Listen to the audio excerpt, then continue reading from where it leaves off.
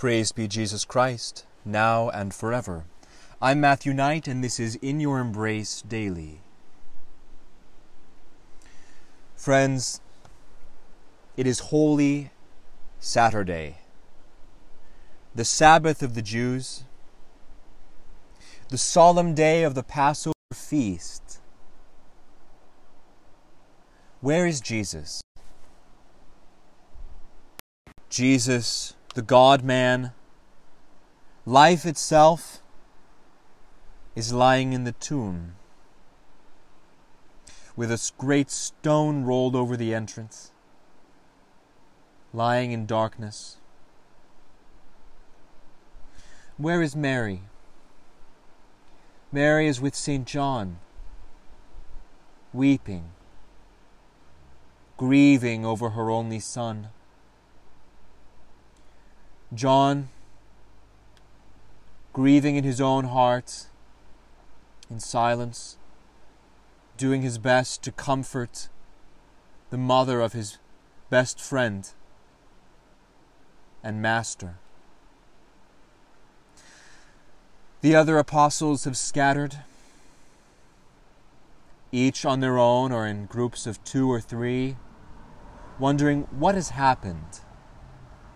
What has gone so wrong? This Jesus whom they followed, who raised the dead, who did great miracles of healing, who just a few days before it seemed the whole world was going after him. The whole world was on the verge of conversion. Surely this was the Messiah. Now, lying beneath stone, dead, conquered by his enemies. It seems as if all the light has gone out of the world. All hope has vanished. And from now on will be nothing but a desolate emptiness, a drudgery of days, until each of them meets his end.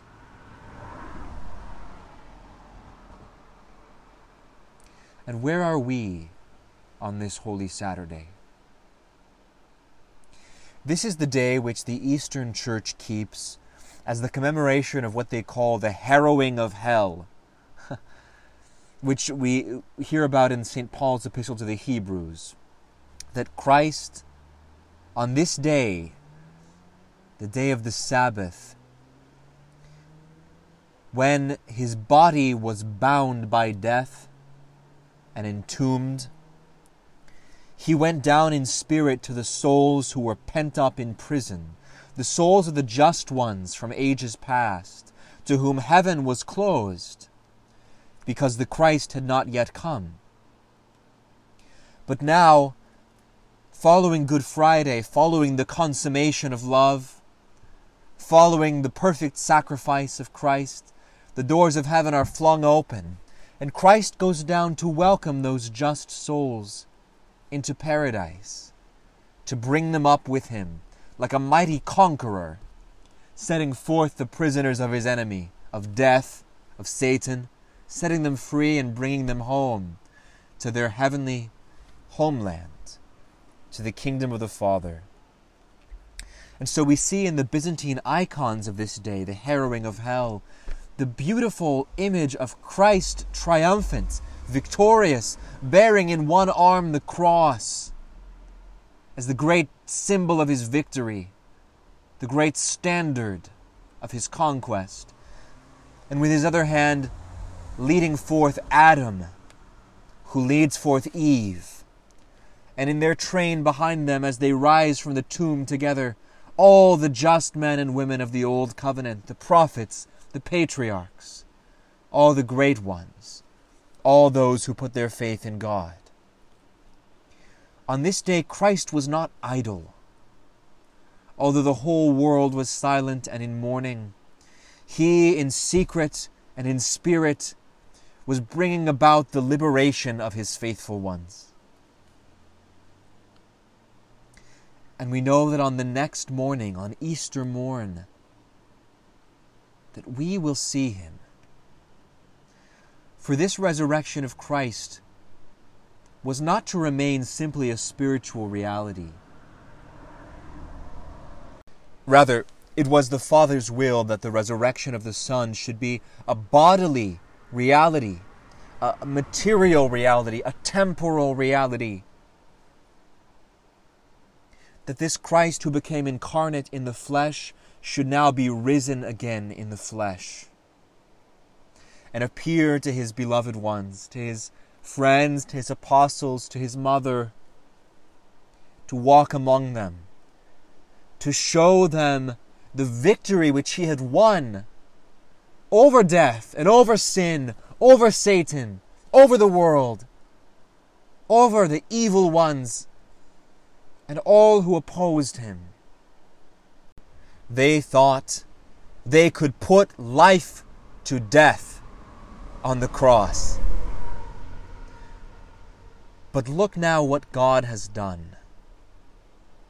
Even now, even today, before he has made his glorious reappearance to us on earth, this Christ, whom they thought they had killed, is already working the miracle of his resurrection among the dead,